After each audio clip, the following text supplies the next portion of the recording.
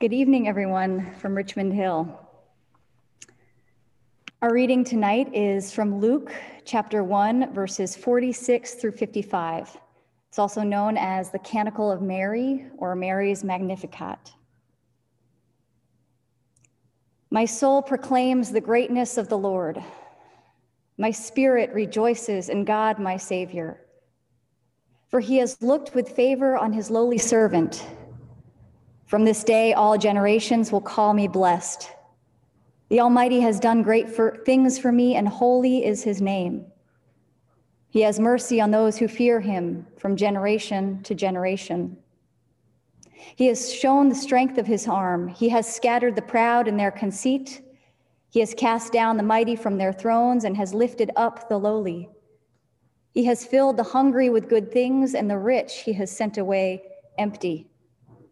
He has come to the help of his servant Israel, for he has remembered his promise of mercy, the promise he made to our fathers, to Abraham and his children forever. Glory to the Father, and to the Son, and to the Holy Spirit, as it was in the beginning, is now, and will be forever. This is the word of God for the people of God. Please pray with me.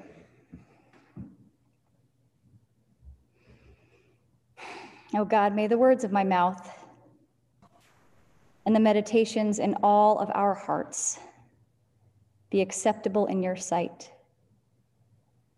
O God, you are our rock and our Redeemer. Amen.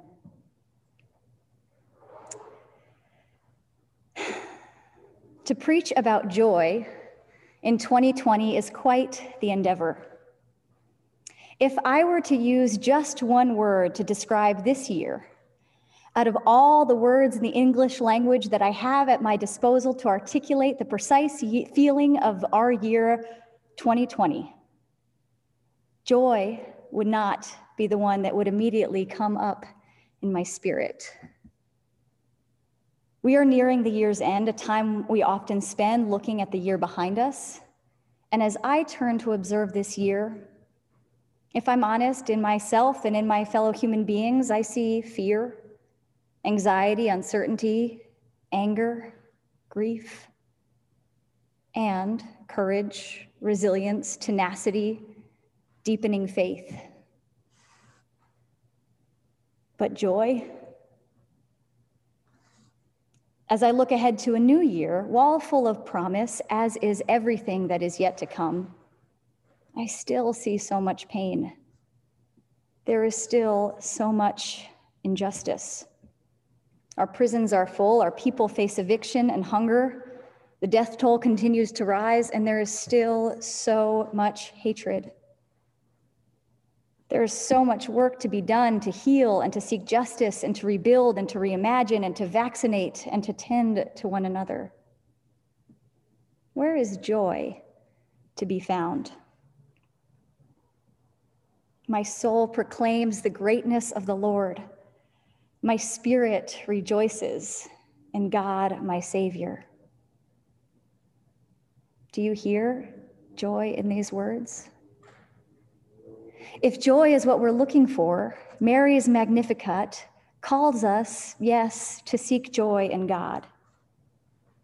But I also would argue that this canticle urges us to find joy in the present, to seek joy in a God of here, right now, this moment, this particular point in time.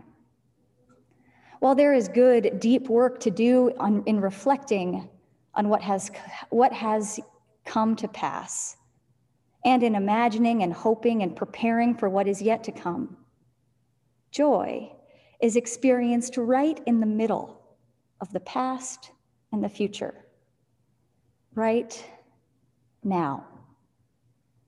My soul proclaims the greatness of the Lord. My spirit rejoices in God, my Savior. Almost every other line in this short canticle, this canticle right in the middle of an intimate conversation between two expectant women in Luke's gospel, almost every other line is either about the future or the past. From this day, all generations will call me blessed. The Almighty has done great things for me. He has shown the strength of his arm, has scattered the proud in their conceit. He has come to the help of his servant Israel, for he has remembered his promise of mercy.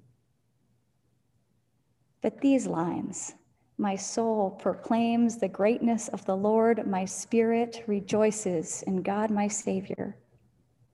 These lines, filled with joy, they are in the present tense. Perhaps then joy is to be found in the present tense. And this right here is the paradox of Advent. As we imagine this conversation between two women, two pregnant women filled with the expectation of what is to come, two women who will give birth to two little children who will grow up to be a prophet and a Messiah. Right now, in this moment of conversation, none of that's happened yet. And yet, joy. The babies are not yet born, the prophecy is not yet fulfilled, and here are two pregnant women filled with joy. This moment, these women, that's enough for joy. Their joy is about what is to come, but it is felt in the now. God is coming, and yet, paradoxically, God is right here. As we deepen into the season of Advent, we expect the presence of God coming in the form of Jesus, Emmanuel, God with us. And we rejoice that God is already here. My spirit rejoices in God, my Savior.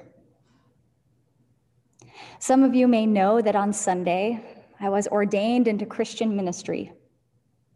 An ordination in some ways embodies the paradox of Advent, a time of expectation, a marker of a call to Christian ministry simultaneously answered, yet also still much to unfold.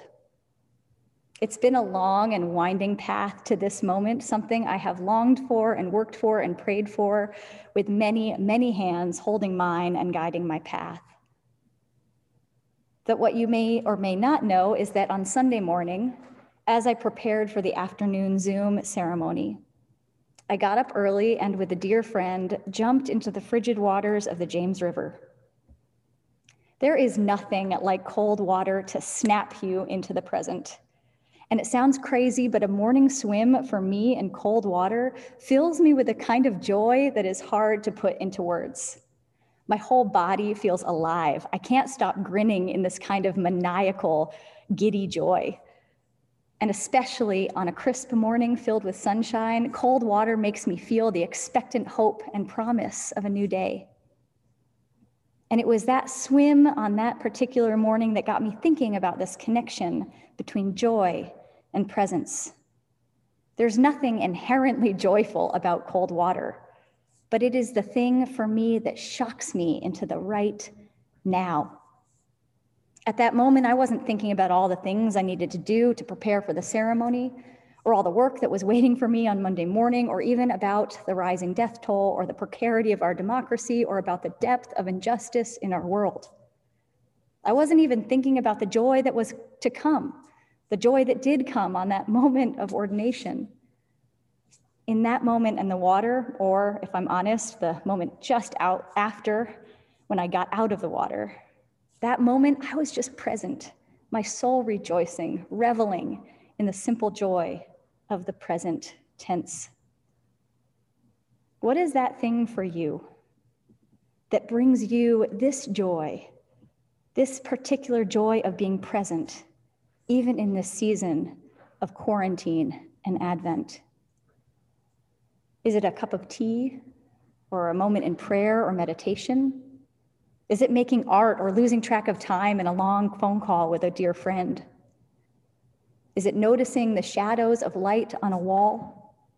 Or is it blaring music and losing yourself in something that is so loud that you forget about the world around you? Or is it singing your heart out in the shower when no one can hear you? And where can you find joy? And can you find joy right now in this very moment? Can you find it in this community of Richmond Hill, in these pixelated faces on the screens looking at you, or here in our chapel, the few of us who've gathered here? These faces might be strangers, or they might be a friend that you long to see in real life, but for right now must remain pixels. Can you find joy in the candles of Advent? Can you find it in the breath?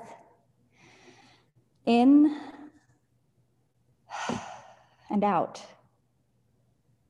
That reminds you that you are here now in this body, and that God is with you here now in your breath. My invitation to you today is this. As we prepare for the coming of Jesus in this season of Advent, as we look expectantly to his coming, as we await the joy of Christmas Day, I invite you to revel in the small moments of joy in the present tense. Yes, there is pain. Yes, there is grief, and it is sharp and raw and real. Yes, there is work to be done. Yes, the world as it is so far from the world that could be, and that gap between the two can sometimes be so daunting. And yes, we long for that world just as we long for the coming of Jesus, Emmanuel, God with us, coming in the form of a baby laid in a manger on Christmas morning. But we are here. Here we are, right now. And Mary calls us to rejoice in the present moment, and so we shall. My soul proclaims the greatness of the Lord. My spirit rejoices in God, my Savior. The joy of Christmas will come. Jesus, Emmanuel, is coming, but God is right here in the present tense. Rejoice. Amen.